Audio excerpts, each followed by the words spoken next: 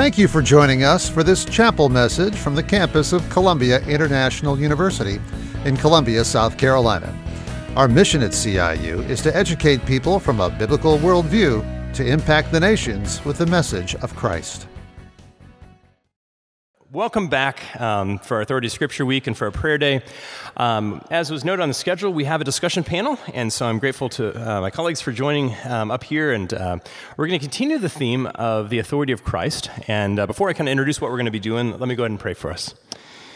Father, we thank you for time together today to be able to reflect personally and corporately on the work of your Son and the continuing work that is taking place in this world. And Father, we thank you for the great privilege that it is to be part of that, whether we're thinking about opportunities right here, right now, whether we're thinking about opportunities during the summer in serving overseas and in the U.S. and camp ministry and professional internships and things that way, or as we look further down the road and what you have before the lives of all that are here. And Father, we just thank you for the privilege that it is to live that in relationship with you. Father, we do continue to pray for the situation overseas. Father, we lift up the Ukrainian people, the Russian people. Father, I know that there are many that are desirous of peace. And Father, we just continue to bathe that situation, give wisdom to the leaders that are involved even during these hours now in addressing this conflict. And Father, we do continue to pray for our brothers and sisters in Christ over there, and just pray that your witness would go forward. And Father, we thank you for this time now. I thank you for the privilege it is to be able to work with this student body, as well as with these colleagues and others that are here on faculty and staff at CIU. And we just pray that you would be honored in our time together this afternoon. And we just thank you, and we pray this in Jesus' name. Amen. All right, so for our session this afternoon, we are continuing this theme of the authority of Christ. And on Tuesday's session, we spent some time looking at the authority of Christ in the birth of the church. Yesterday, Dr. Dunn led us through the authority of Christ in the history of the church. And then in our 11 o'clock session today, Dr. Smither with the authority of Christ in the mission of the church. And so our hope in this last session with the discussion panel is to spend a little bit of time thinking about what does this look like in practice as we think about living out the authority of Christ in our lives. And so we're going to share a little bit about, and if you look up here at the stage, you can tell a variety of different disciplines are reflected here. And so hopefully it's going to be an opportunity for some of you. It may be your faculty advisor, faculty mentor that is up here on the stage representing that particular field of work. If not, I hope you can hear the kind of concern of what this looks like in practice in these different disciplines. And I hope that encourages you as you begin to think more and more, what is my life going to look like as I graduate from here and head out to follow after Christ? What does that look like for me in my field? And so I've got a few questions here that prepared, which they're aware of, and then we'll kind of jump around a little bit if there's some other things that we want to kind of explore that way. But just to get started, since I know that not every student has class with all of us, I'm going to just ask them to give just a brief introduction to them, what they teach here at CIU, what kind of field they're working in, and then to share for each of them personally, how did they come to recognize the authority of Christ in their own life? And so just a little bit of their testimony. So I don't know who would like to go first, but I'll just throw it over to you guys. Am I on? Hi, I'm James Whitaker. I've been here about 10 years here at CIU. I am the director of the sport management major. I've served as the athletic director here. I was also the first soccer coach. So sports is kind of my area that I'm going to be talking about today. And so I became a believer at a very young age. I was fortunate enough to grow up in a Christian home. And so my parents always had us in church. I was a drug baby. It's a joke. My parents drugged me to church every time there was a opportunity. Sunday night, Sunday evening, Wednesday night, visitation, you name it, we were there. And I'm thankful for that. I learned about Jesus. I learned what it means to be a Christian at a very young age. I would say at age 11 is when I trusted Christ as my Savior, and even into my college years when I really made it my own and really learned what it meant to really follow Jesus and submit myself to the authority of Scripture. So, cool. So I'm Dr. Paula Whitaker. I teach psychology here on campus. I'm also a licensed clinical psychologist. And the other piece of my career is that I was a youth and children's pastor for 30 years, as well as a church music director. So we are not married. Most of you know that. We are married, but to other people. And neither are we brother and sister nor cousins that we know of, but we're trying to figure it out because everyone gets a little confused about it. I think we met at the first time getting our COVID shot. Yes, we did, and we got a lot of questions there too. So I also came to know Jesus at a pretty young age, was 8th grade, and I'm not going to give you my whole testimony there because that would take a while, but I was a natural-born perfectionist, so by 8th grade, I was really, really concerned that there was no way the scales were going to tip for me. I was going to try to do my best and please God, and hopefully when I got to the end of my life, it would, eke my direction, and I would make it into heaven. And thankfully, somebody freed me from all that by sharing the real gospel that all I needed to do was to accept Jesus' free gift of eternal life and the indwelling of the Holy Spirit, and that he would guide me and lead me and sanctify me and take me home to heaven one day. So when I found that out in 8th grade, I was really excited about it. I mean, I loved Jesus, but I don't know that I ever would have understood the authority of Scripture if it weren't for one guy in his 80s wearing suspenders, looking like every old man you've ever seen at church. So I was baptized in a church that had a baptistry up front, and they had a special evening baptism service. At the end of the service, this gentleman in his suspenders, and he couldn't move very fast anymore, but he booked it to intercept me on my way out the door. He handed me a paperback New Testament. My parents didn't go to this church, so I was there by myself. He handed me a paperback New Testament and said, "You need to read this whole thing, start to finish." I took the book. I was like, all right, that's what I need to do. I don't know why I didn't question that. By the grace of God, I sat down and I read that New Testament from start to finish in, just a couple months. And then I started on the Old Testament. And this was before I ran into some amazing people who really discipled me in high school and college. But on my own, there were a couple of verses that I ran into. And one of the most moving was John 14:14, "If you love me, keep my commandments."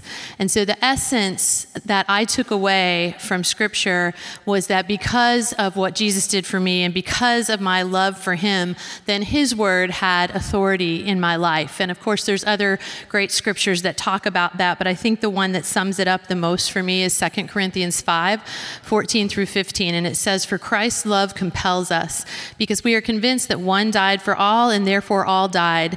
And he died for all, that those who live should no longer live for themselves, but for him who died for them and was raised again."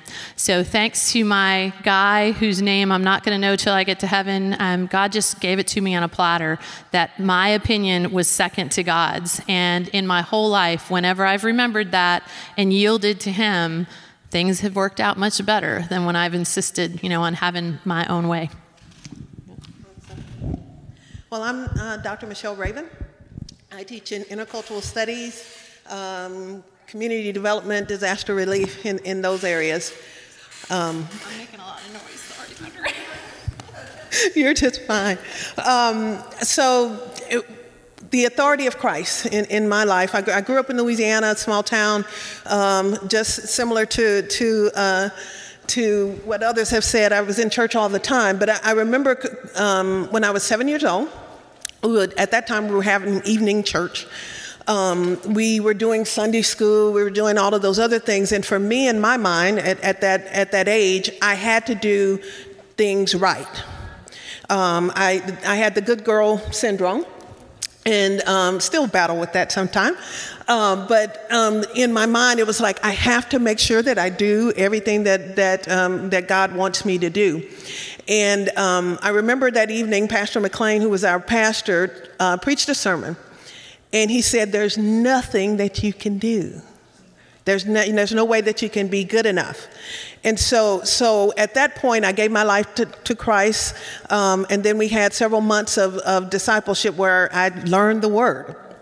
And I learned that the authority of Christ in my life, that no matter what I did, I could never match up. I could never make it or do good enough. But with him, by his authority, by his love, by his power, I can be enough because he's enough.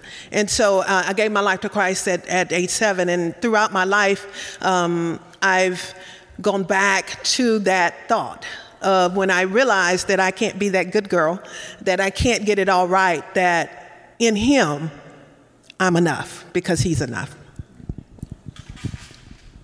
Yes, I'm Dr. Dunn. I grew up in Northern Ireland, so not from around here. And I grew up in a Christian home. My dad was a pastor when I was a younger kid, and I resented that. I didn't like the fact that I had to, behave and be good, particularly in church, when it was, in my experience, very boring as a 10, 11-year-old. So I was very much a Sunday Christian. Monday through Saturday, I was a little Satan. But Sunday, I was a little holy boy. And I kind of convinced other people that I was good. And then when they got my school report, my parents were convinced the teacher had got me mixed up with someone else. She hadn't. Around the age of 15, 16, we moved house, and I went to a different school. And the high school I went to had a really strong Christian ethos in it. And I developed a friendship with this really, really nerdish, bookish Christian who was, and still is, one of my closest friends. And about 3 months into my time as would be a sixth former, so kind of like your SAT kind of age, he took me aside and said, "You need to stop calling yourself a Christian because you're not." And that was a gut punch. First of all, you barely know me, and second of all, you're a nerd. Like, you don't talk to me so aggressively like that. But it really impacted me, and I began to think about it. And I said, you know what? Actually, I know the answers in my head, but I am living like the devil, and I'm loving living like the devil. So I stopped calling myself a Christian, but he really made me question. And over the next few months, it was around November of that year, I began to pray to the Lord and say, okay, I know you're real, I know you're good, and I know I'm not good. And so if you don't save me, I understand, but I'm still going to tell people that you're real and that you're good. So I kind of came at it the other way around. I trusted Scripture, but I didn't trust God. And so I accepted Scripture, but I hadn't fully accepted what it meant to be a Christian. But I do believe in that car journey, as I was kind of arguing with God in the car, I'm convinced that was the night I was converted. And over the next year or so, I had to really deal with some demons in my life. I was a liar, I was arrogant, I was struggled with lust and pornography. So 16, 17 was the year the Lord really had to do a lot of smackdowns in my life. He's still doing them, but that was the year that I first had to experience the pain and the joy of freedom. I then went to college and studied history. I'm a military historian by heart. That's my passion.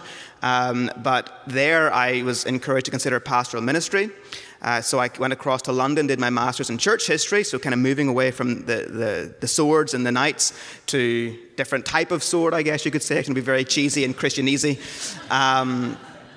And then I went to a preaching college and became a pastor for 3 years and loved that. Did my MDiv in Southern over here. That's why I came to the States.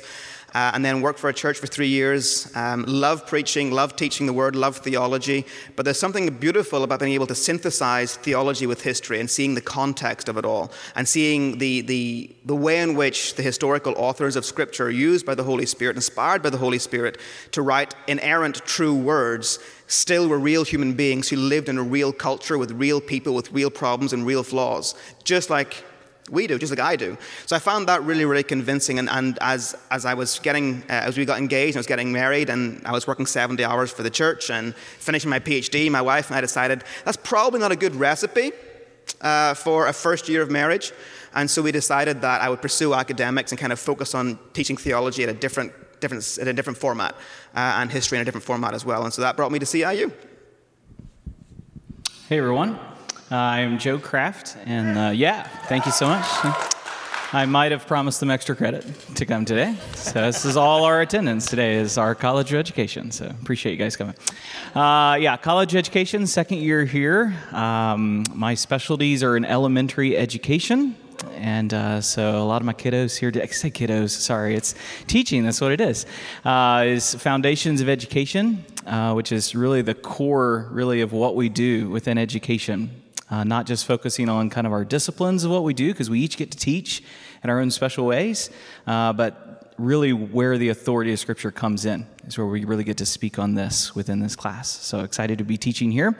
I am as well a PK, which I was going to say is I was really bad, but you seemed to take the ticket on the really bad PK. So I really wasn't that bad. I climbed underneath the seats. That was about the extent of my devil making there.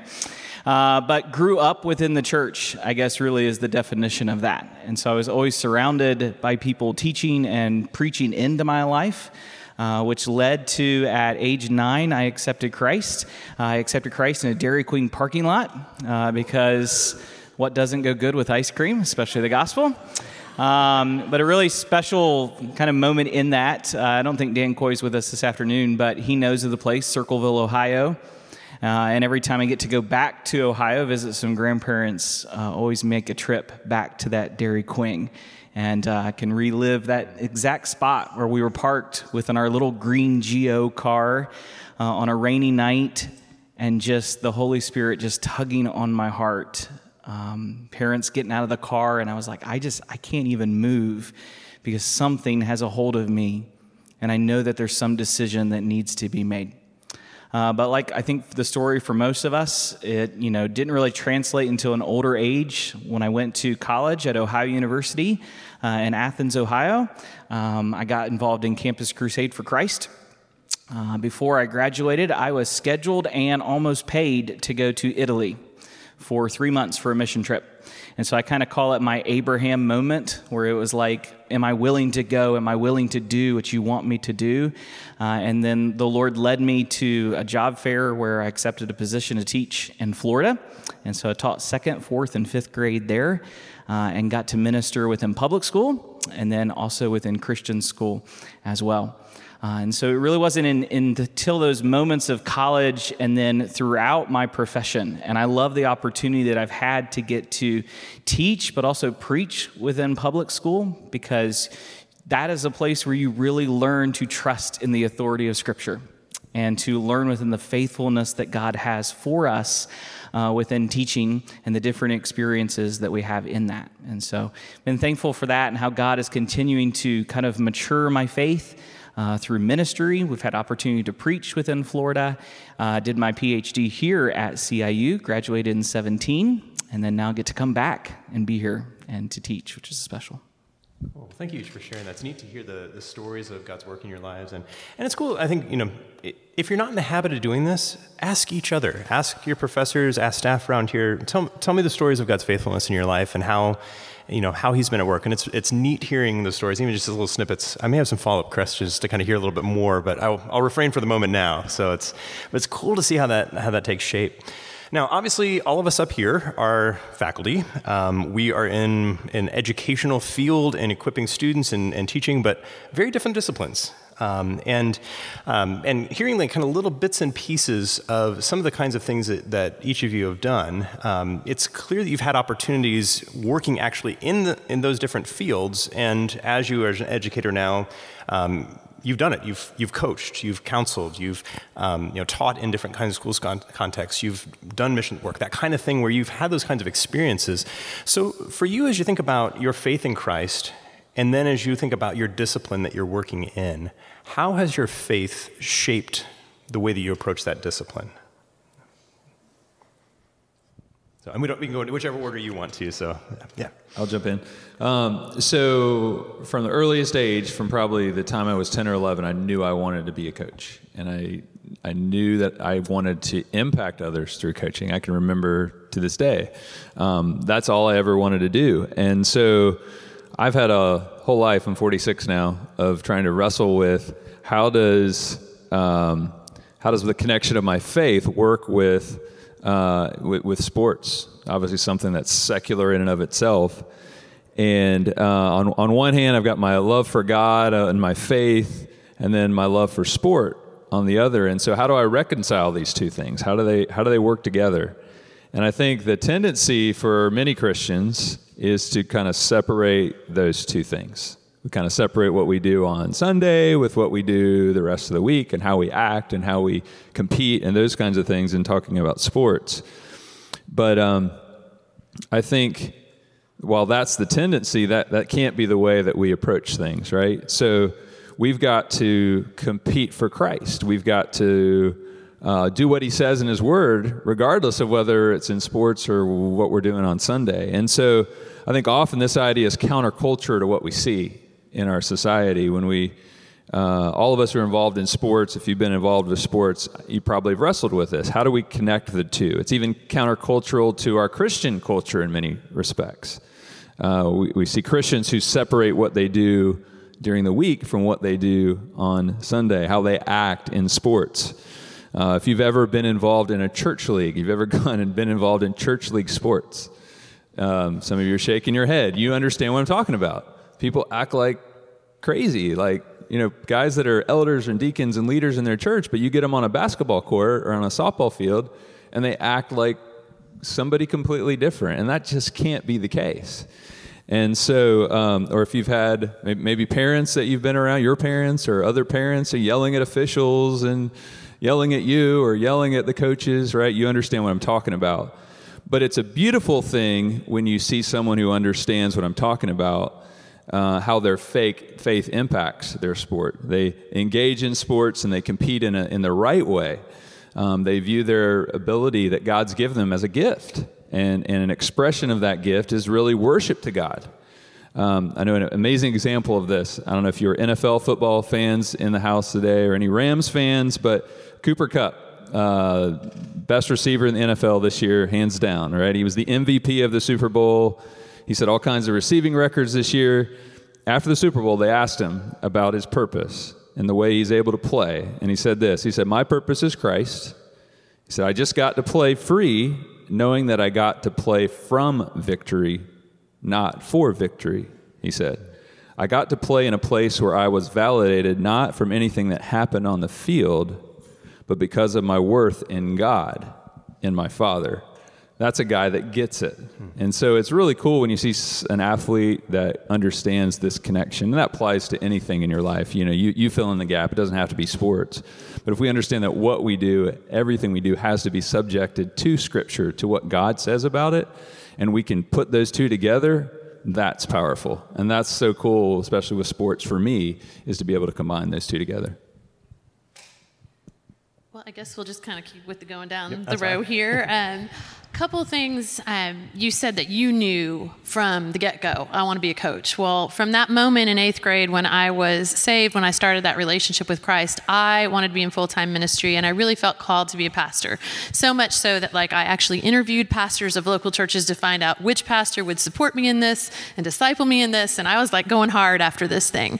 And then we get to college, and there's a lot of stories here. If you ever want to know them, I'll tell you. But basically, God just sort of said, here's the deal. So every time I went somewhere and we would talk about pastoring, it became, not because I wanted it to, but at that time, it became more about me being a woman than me being a follower of Christ.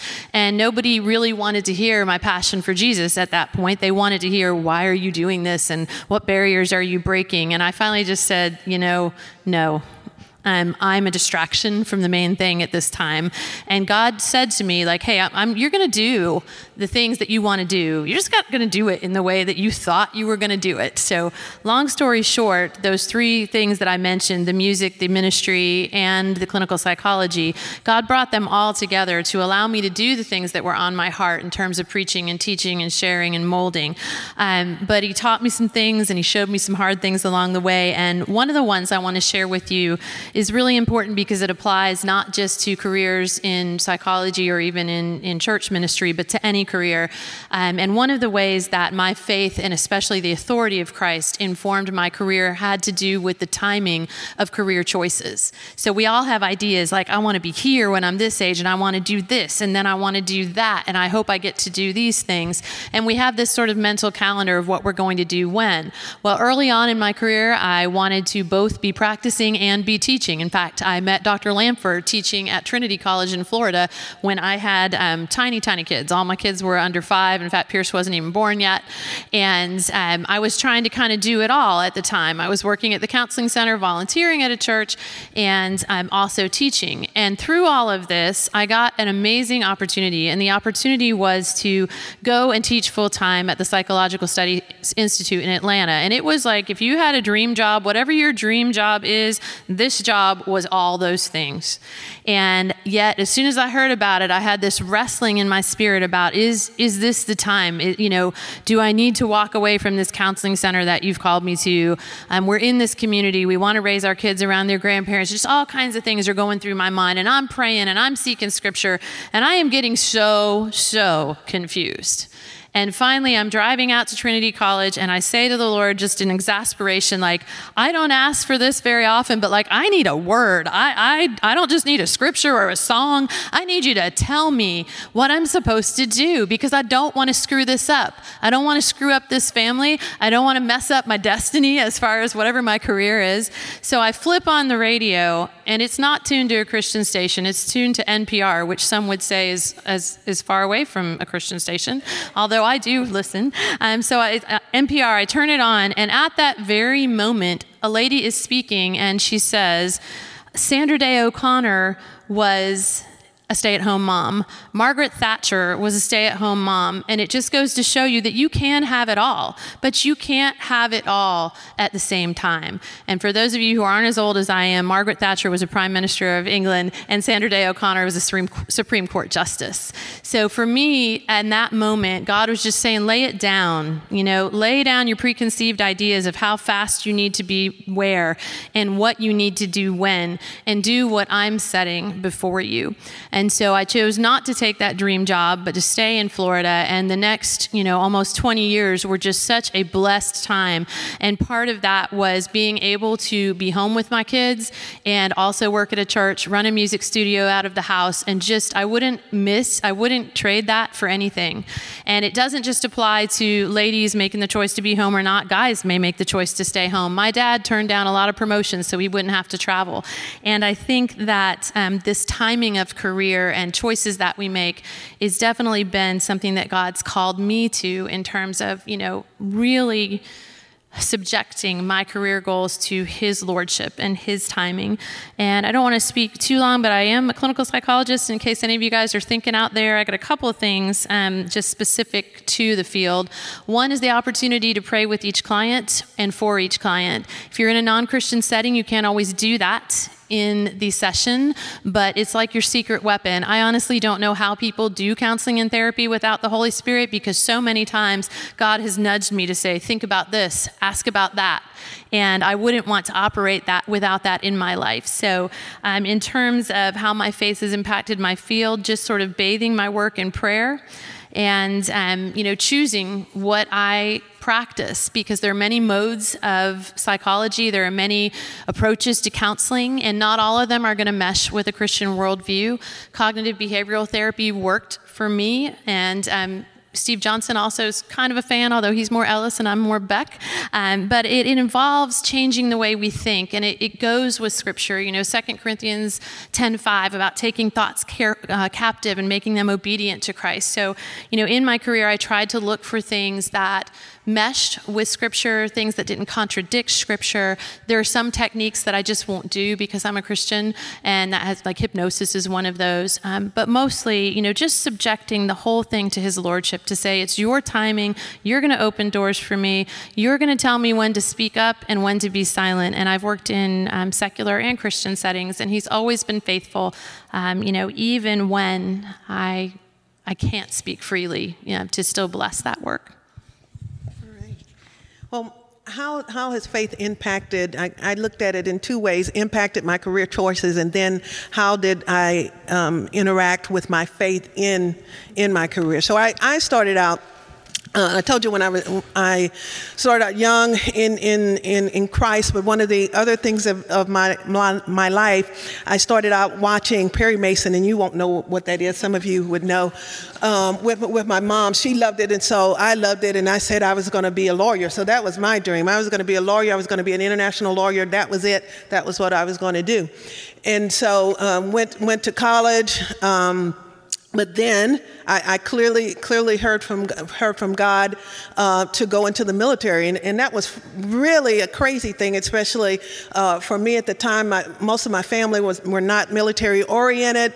I didn't really care that much about the military per se, but God set things up for me that I ended up with a 4-year Air Force scholarship, and so it's like, oh, okay, maybe this military thing, what I heard from you is what really you want me to do, and so. Going even into the military itself, how did I exercise my faith within there? And you can't proselytize. You can't really be outspoken with it. But with knowing that we want to share the message of Christ, I always had a little cross in my office.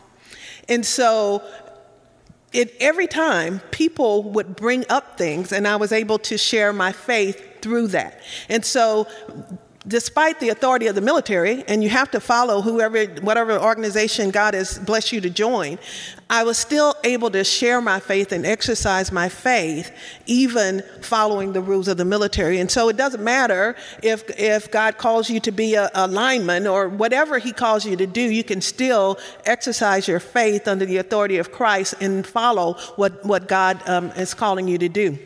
So after the military, I was in the military actually 22 years. I thought that I was just going to do it for a little bit and get out and do international law. But every time God put different things in my path. And for me, exercising my faith was always stepping out and not knowing. I would just get a glimpse of this. Okay, go this place. So I moved every 2 to 3 years. But the reliance that Jesus knew best for me and that I didn't know, and that if he tells me to step, even if I don't know exactly where I'm going, then you just have to go. And so fast forward 22 years in the military, I was in Turkey, getting ready to go up for promotion to colonel. Thought everything was in line, and I woke up. I'm an early morning person, as some of you know if you're in my classes. I tell a little bit about this. 4 o'clock in the morning, doing my devotional, and God says it's time. And I'm thinking, it's time to do what? You know, what's going on. But anyway, long story short, it was time to end that career. You were going to seminary, and you are going to do the intercultural stuff you thought internationally, but you're going to do missions. I didn't have a clue what missions was, even though I grew up in the church. But the whole idea, and I can tell you stories and stories, but the whole idea of that is exercising your faith in whatever God puts before you. It may be totally different from what you think God intends for you to do. But it's amazing how God works it out. I never thought I'd be at CIU. I never thought I'd be teaching. That just wasn't in my mindset. But following what he has for you to do is really the great exercise of your faith. It's not saying, oh, well, God will lead me and not planning, but it's really, as they say, it's not a cliche, holding it with open hands. And he will direct you if you just believe that he is in control and he has authority over your life. And he has that all orchestrated, even if you don't know. Yeah, so the authority of Christ over the profession of a pastor is hopefully a little bit obvious, particularly in terms of the authority of Scripture. Unfortunately, as we maybe heard yesterday, and it's not always the case, but it should be the case that you trust the words you're preaching, right? I will say I left the ministry. I gave a few reasons. There were other reasons why I left full-time pastoral ministry. And I'd say a lot of people who are here are considering ministry in some way. Ministry can be very isolating. It can be very lonely. The sheep can bite, and the shepherds can go the wrong direction. And the shepherds can hit with their crook in ways that hurt the sheep. And so I've experienced all of that. I've been the ones to make to sin and make mistakes as a pastor. I've been the one to be bitten by the sheep.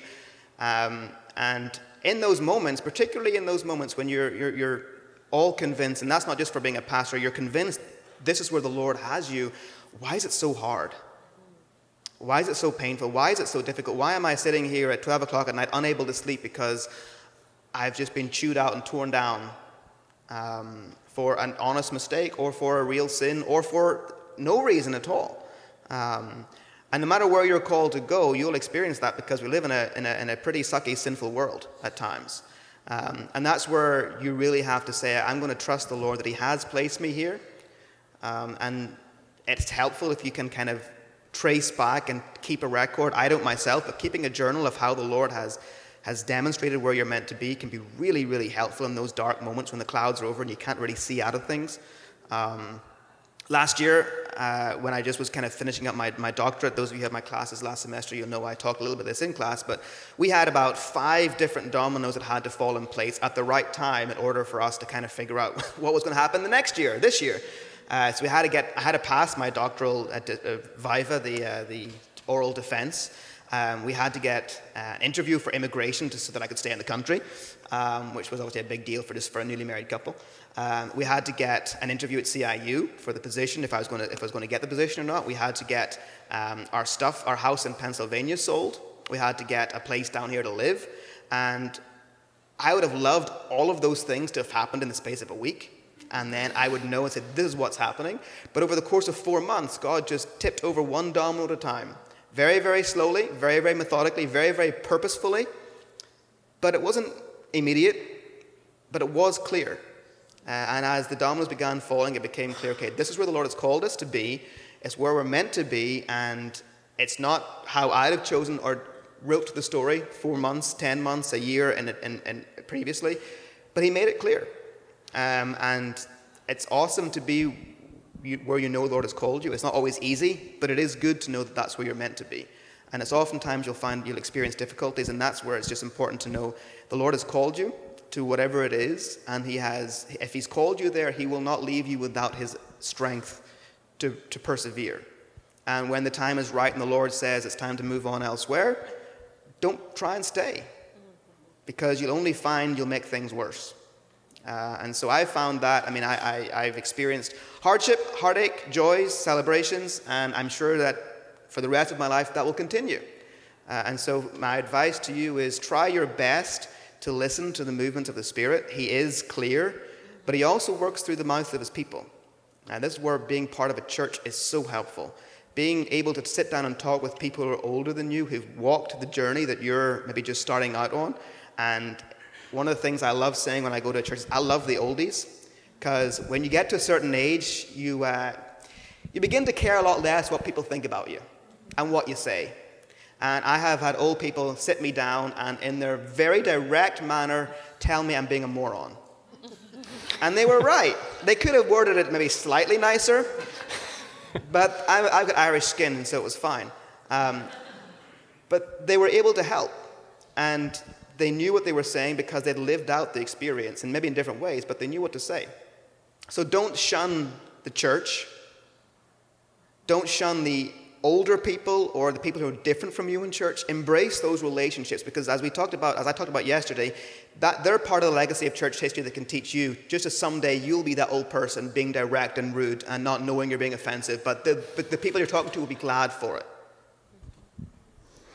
I think to piggyback on that, the exercising of my faith, first and foremost, is recognizing that what we get to do is not a job, but it's a calling. For those of you that are in the teaching profession, that are in our program, you're figuring out, or you will, it's really hard. It's time-consuming. There are many days and nights of work that demand our time and our energies. To speak to my colleagues, there are times within our profession of higher ed where I go home and think, Lord, is this worth what we are doing, the amount of time and energies that we put in? But what sustains us beyond that is to recognize who we get to do this for. And we get to exercise that every single day, not just with the children that I get to teach or the college students now, but that I get to model who Christ was for us. I think in the growing of my faith and the understanding of Scripture, what started to sustain me within teaching was to recognize the model of who Christ was, and that he was first and foremost, he was a really great teacher. And I wanted to be that kind of teacher after him. which means that the exercising of my faith for within my profession and what I get to do, I would probably center it on three things. One is prayer. And I know that's an easy answer that we can give to all things, but to truly have the opportunity to partner with others in prayer. Prayer for the students that our students get to go and to minister through in their practicum work and their student teaching and the experiences of going teaching Bible within our classes. The opportunity to get to pray for you guys, to have lunch with you guys, to sit in an office and plan things and to really pray over those things is the exercising of faith. And number two is experience. What's great about teaching and what makes it so challenging and fun is that it's always different every single time. There's curriculum, there's methods that we practice and that we do, but I never know what it's going to be for the new group of students that God gives me within my care in teaching college and then again in teaching whatever discipline of education. And so prayer, experience, and then lastly is relationship. I exercise my faith through what I know the giftedness God has given to me. If you're close to me, if you're in my classes, hopefully it's expressed as not just a love and joy for teaching, but it's that exhortation, it's the encouragement that I want to provide. But I don't think that giftedness just came from the Holy Spirit. It came from the exercising of faith that other people had in my life. Every single one of us in some way already has expressed that person that you had in your life. Like for me, it was my mom. My mom was a 9th grade English teacher.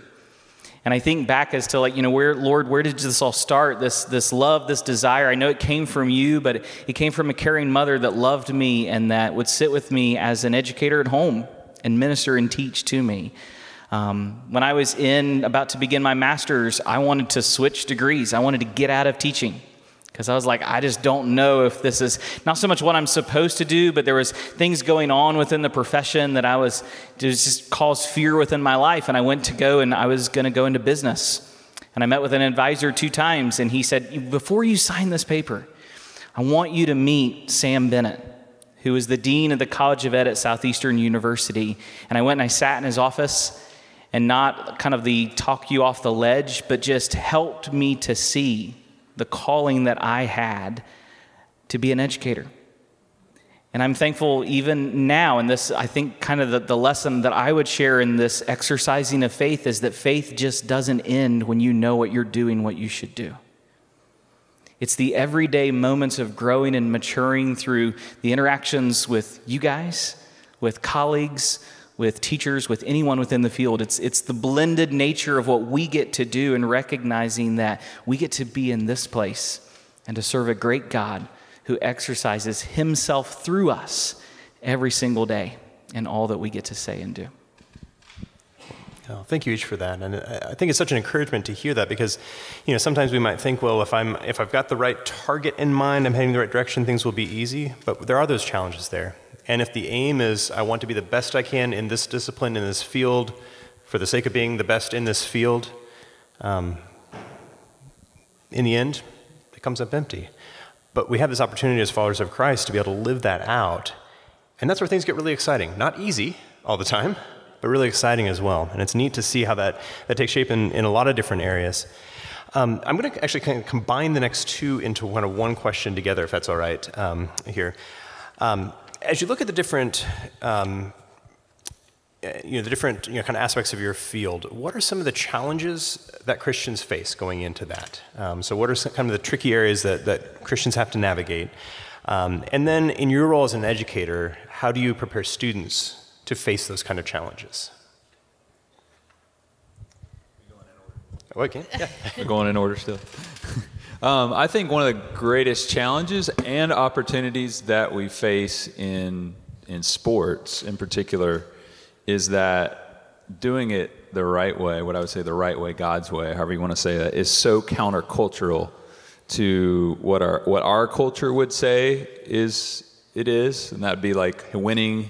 It's all about winning. It's all about winning at all costs. It's all about me.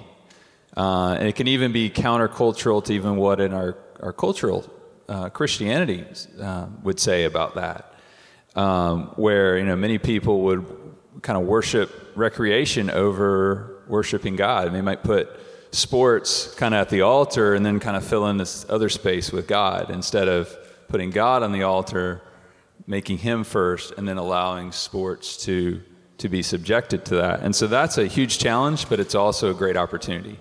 And so when you see someone who's able to do that, it's so refreshing and it has such an impact. And so that's one of the challenges. And then the second part was... Yeah, so how do you equip students to... How do we equip students? Yeah, and I think in our classes, I love to have conversations about current events, what's going on in culture. So every day something happens, right? If you watch ESPN or SportsCenter, every night there's something that you could see that you could talk about. And so we try to bring those things to our students, talk about them through a biblical lens. What does the Bible say about this? And that's a fun conversation to have. So in sport ethics or in leadership or in intro or whatever we're teaching, just bringing those real life examples and then talking about them and what does God say about it? And there's a lot of great discussion that happens as a result of that, and we can learn through that. Well, when I think about challenges in the field of psychology and counseling, it's kind of this double-edged sword, because not only can what I'm about to talk about sort of get us some flack from the culture at large, it can also get a lot of pushback from other Christians. So sometimes being in that counselor's seat, in that seat of the professional counselor, the licensed psychologist, the social worker, can be pretty uncomfortable, and here's one of the reasons. We are all in the counseling professions bound by an ethical standard that says we are not to impose our own values on our clients. We are not to interject our biases into our counseling sessions. And if we are biased in some way, which many would say being a Christian causes me to be biased in some way, we're to share that with our clients. And that can sound really secular and in some ways really bad to our Christian ears. But I want to tell you a couple things about it. One, people don't respond really well when you try to tell them what to think and believe and feel. And I think all of you that are in ministry and in other settings know that. And two, when we respect other people's values, many times as we go through the weeks and the months of that relationship in counseling, they will open up and give us an opportunity to share things with them that initially they wouldn't have been open to. So if you're working in a secular setting, you don't have a lot of opportunity to share your faith, but you can, as I said, pray for people. You can make people aware that you are a Christian, and if they initiate the conversation, many times, even in a secular agency, you will be free to share at least something of what you're going through or what you believe.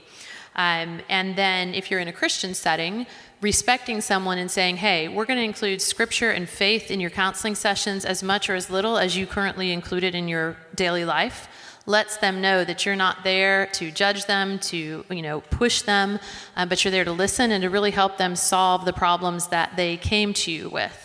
And it's a tough line to walk, and I don't expect that everybody's going to understand or agree with that.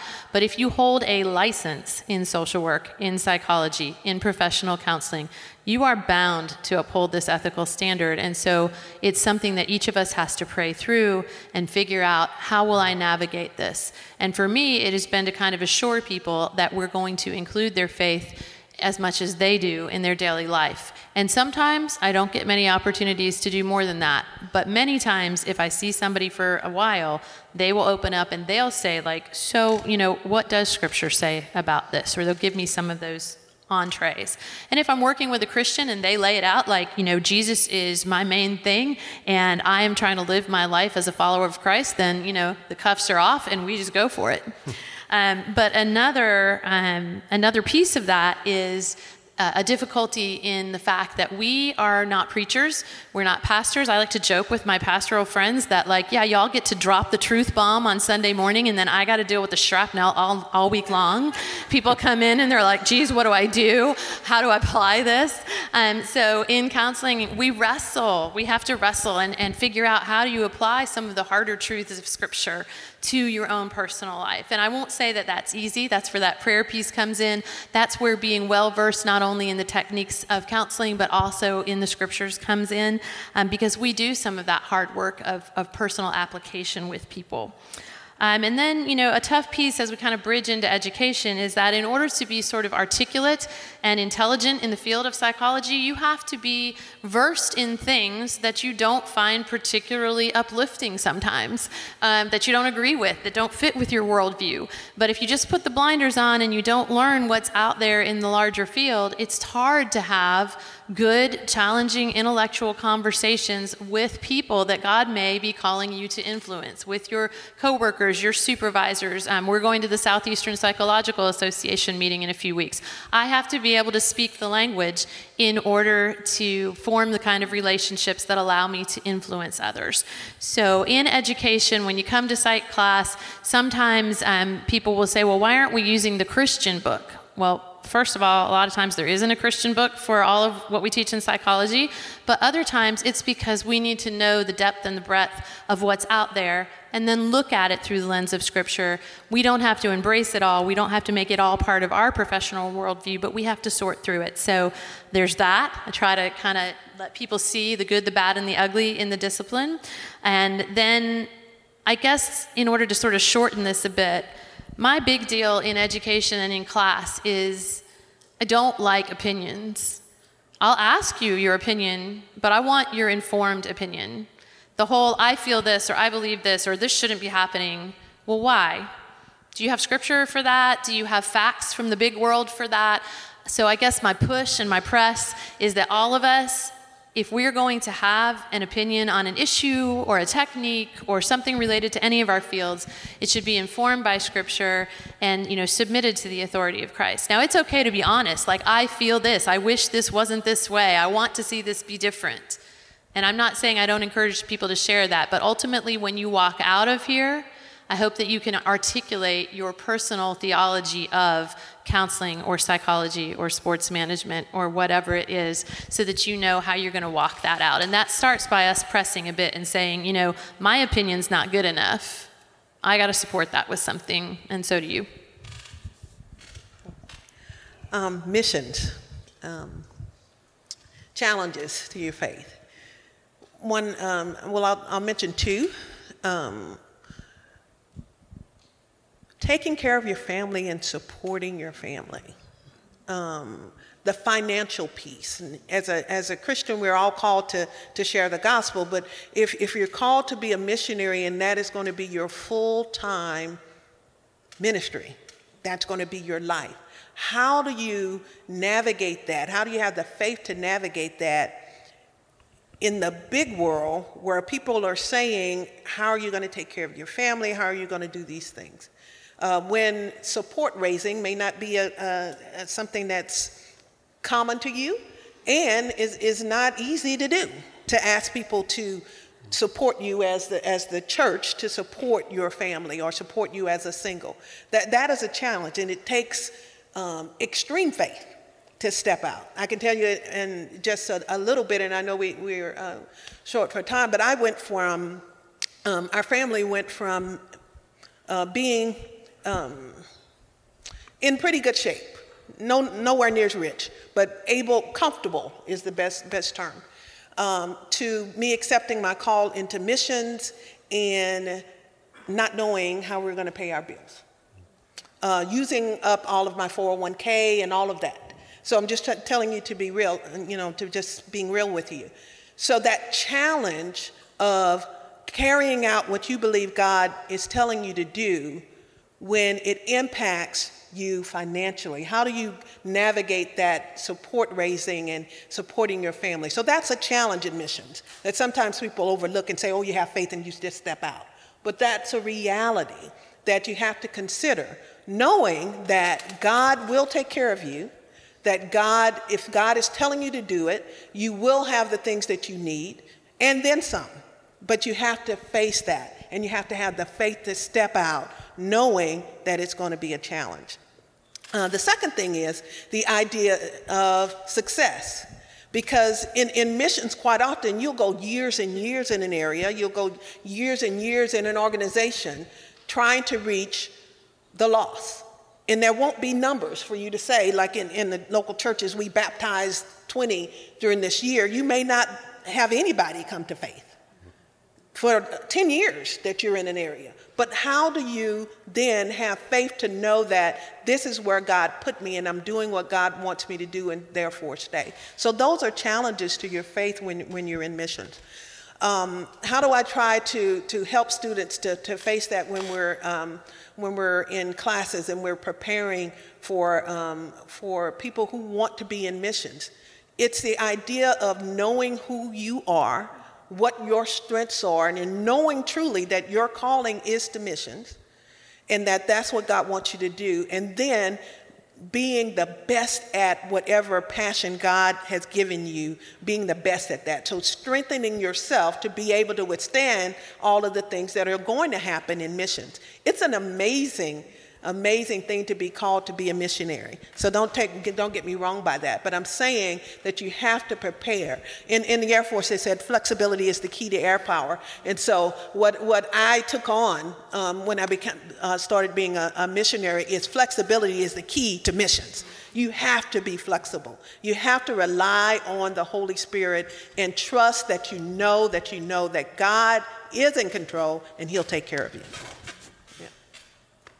Yeah, I just want to say on behalf of the missionaries in the room who may not have consider the freedom to say it, most of the people in here aren't going to be very rich, but maybe one or two of you will be, and you'll be pressed to establish a new foundation.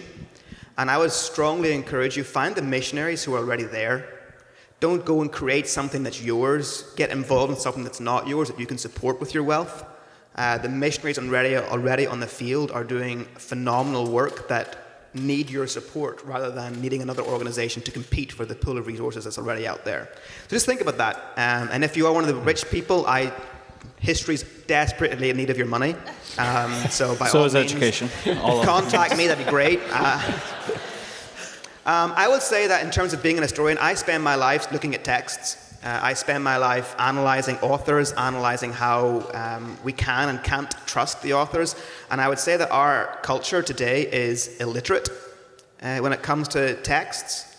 If you've taken my classes, particularly my undergrad classes, you'll know that I challenge you with gobbets, and you all hate them with a passion.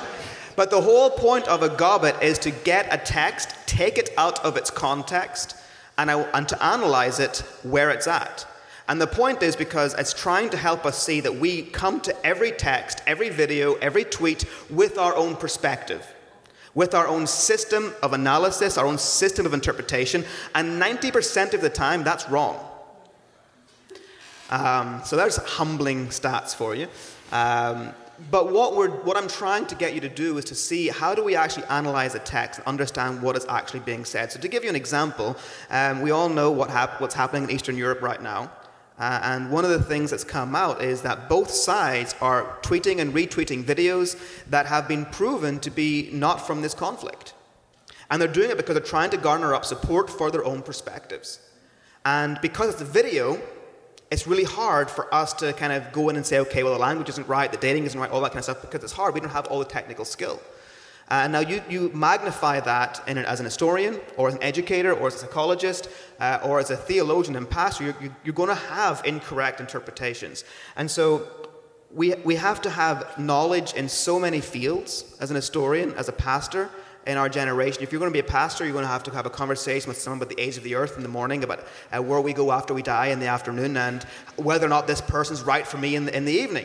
And you got to jump from one field of knowledge to another really quickly with little time for breakfast, lunch, or dinner. And so you're going to have to figure out to know what you don't know. And that's a big, difficult lesson for our American culture. We like to think that by having access to Google, we know all things all the time, invariably and indefinitely. And that's really ultimately where the knowledge and the authority of Scripture comes into play, because you won't know all the answers, and you'll have incorrect interpretations of Scripture that you'll have to be corrected on at some future point in your ministry. And so allowing yourself the humility of saying, actually, I don't know the answer to this. I can look into it for you, or I'm not skilled enough. I don't have the scientific skill set to go in and analyze this architectural or archaeological to determine the age of the earth. I don't know those things. What I can tell you is that in Scripture, God says this. And It may not be the scientific or precise answer you're looking for or that I'm looking for, but that's okay. God has not given us the answer to every single conundrum in the world. He's given us what is sufficient for us to need to know about who he is, what he's done for us, and what's going to happen in the future. Not a timeline for the end, but definitively that in the end God wins. And that is sufficient. So I would say that as an historian, the hardships and the difficulties, or as a theologian, someone who analyzes texts and works with literature, the difficulty is in our world today, the author's opinion is really irrelevant. The idea of the authorial intent matters little because it's how I feel about this text. And Dr. Whitaker's mentioned this already. How I feel is kind of what is the most important thing in our culture. And that's really nonsense. As I always say, you cannot believe in gravity. You're still going to go splat when you jump off the building. So what you believe is irrelevant unless what you believe is true. And that's ultimately then where you have to make your conviction. I'm going to stand on this, and I won't have all the answers, and I won't necessarily know how it works, but I know that the God of all wisdom has said this, and that makes it true. Now, my interpretation could be wrong. If you've taken my world history class, you'll know that the church for the longest time believed the earth was the center of the universe, and we were wrong. Scripture didn't say that, but we thought it did.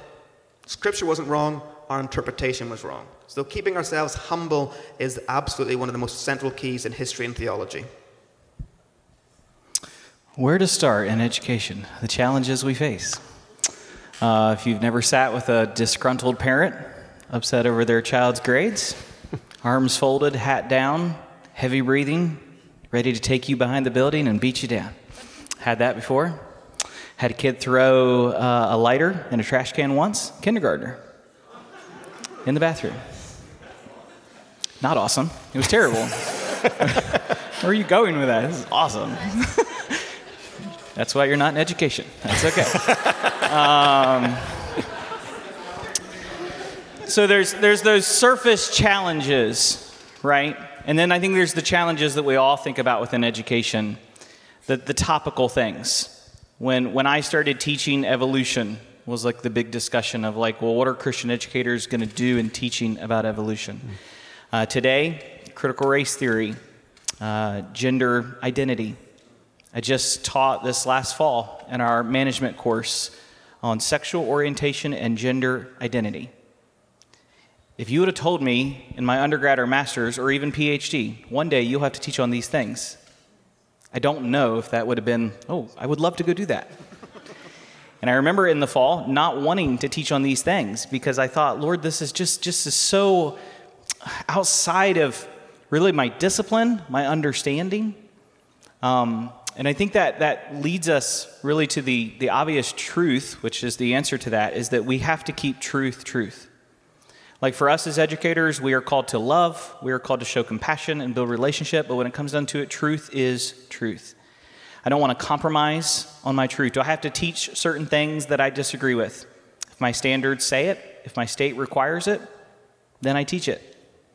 But I model through my character and my words what I know is truth. And what's great is I think every opportunity I've ever had in teaching, in those moments of where I feel as though I might be compromising on something and having to teach it, God does the counter and he gives opportunity through a student question or a home visit or a parent coming up and saying, hey, my child talked about how you had to teach this and I just, I've been confused about it. Can you sit and talk? He gives ministry opportunities when we are obedient in truth. And so I think that is one of the ways that we best teach our students here is to rely on truth, to make truth the foundation of what we do. It's not just, and I'm not harping against this because I do the same in the busyness of what we do. It's not just about starting the class with a prayer or reading the devotion or reading the scripture, but it's about immersing ourselves in biblical integration and making a part of every single thing that we do. Again, going back to that word of foundation, it's the foundation of what we do, and all other things are built upon that. So I think that's a great challenge that we face in teaching, but for every challenge, remember, is also an opportunity.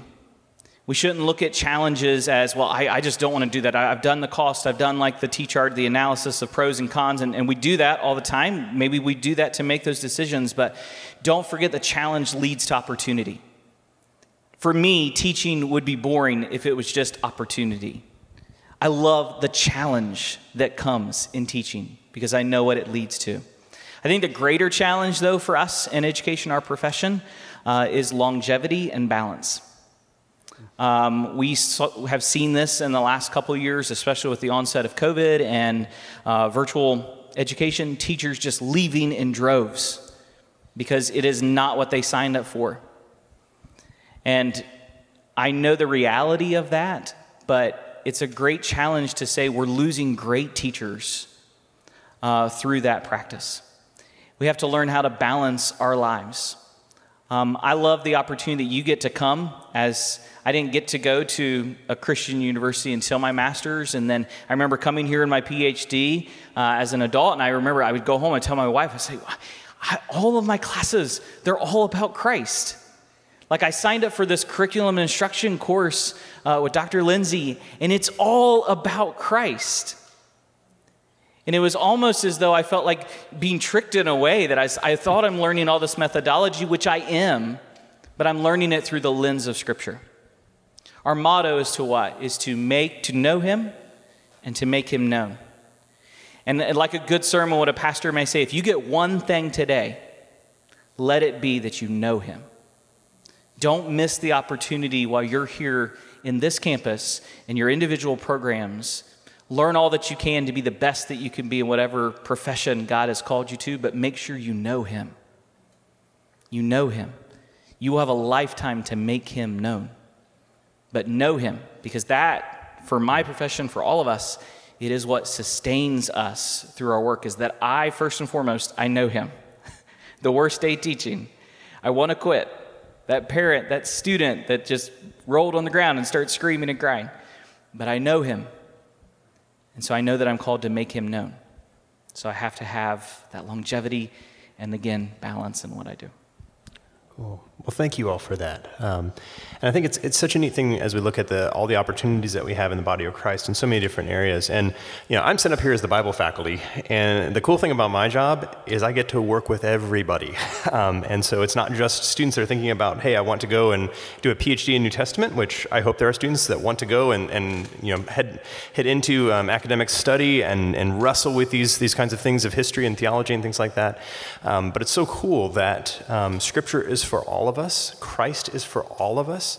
And God deploys us in so many different fields for the sake of His kingdom. And in all honesty, I probably could have asked the entire faculty up here to share today. And this is the kind of thing, you probably heard some things in these different disciplines that, wow, I'd like to know more about that.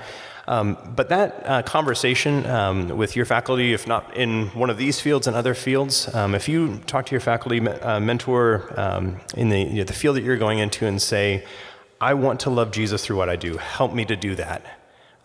We are very excited to do that, to have that conversation, to help encourage you that way as you live out your faith in all the different giftedness that is present here on this campus. And so we actually, I know the schedule says 2:30, and I'm going to do, I know that all of us as faculty know that you students love, and we said we're going to end a little bit early officially. So are you guys okay with that? So, absolutely, no. But I want to just encourage you here this afternoon, maybe grab a friend, spend a few minutes and pray for each other. We've talked about a lot of different aspects of the authority of Christ, both universally, eschatologically, historically, personally, vocationally. Pray for each other in that and encourage each other that way. And as we look for these opportunities that we have, Christ is with us. His Spirit is with us. Let me go ahead and close in prayer, and then we'll say thanks to our faculty panel up here. So, Father, we thank you for this time today. God, may you be magnified in each of our lives. I thank you for the opportunity that you've given us to live out this relationship with you in so many different fields, to be able to make an impact. And we recognize it takes wisdom and discernment for what that looks like. And I thank you for the way that you use the body of Christ to help us to equip each other for that. And Father, I thank you for the students that are here now. As faculty, we just are so grateful for our student body. And Father, I just pray that you would prepare them for what you have for them in their lives, guide and direct their steps, whether in the classroom, in the residence halls, in churches, and summer opportunities, internships, all these different areas. Father, we just thank you for that opportunity as we look to our lives and being able to walk in that relationship with you. And we just thank you for this time today. And we pray this in Jesus' name. Amen. All right, I want to say thank you to our faculty panel up here.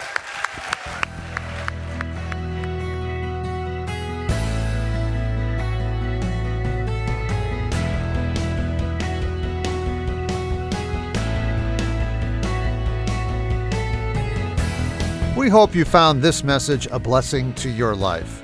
More Columbia International University Chapel messages are available at iTunes and at podcast.ciu.edu. Learn more about CIU's undergraduate, seminary, and graduate programs at our website, ciu.edu. Columbia International University educates people from a biblical worldview to impact the nations with the message of Christ. Thank you for the opportunity to minister to you today.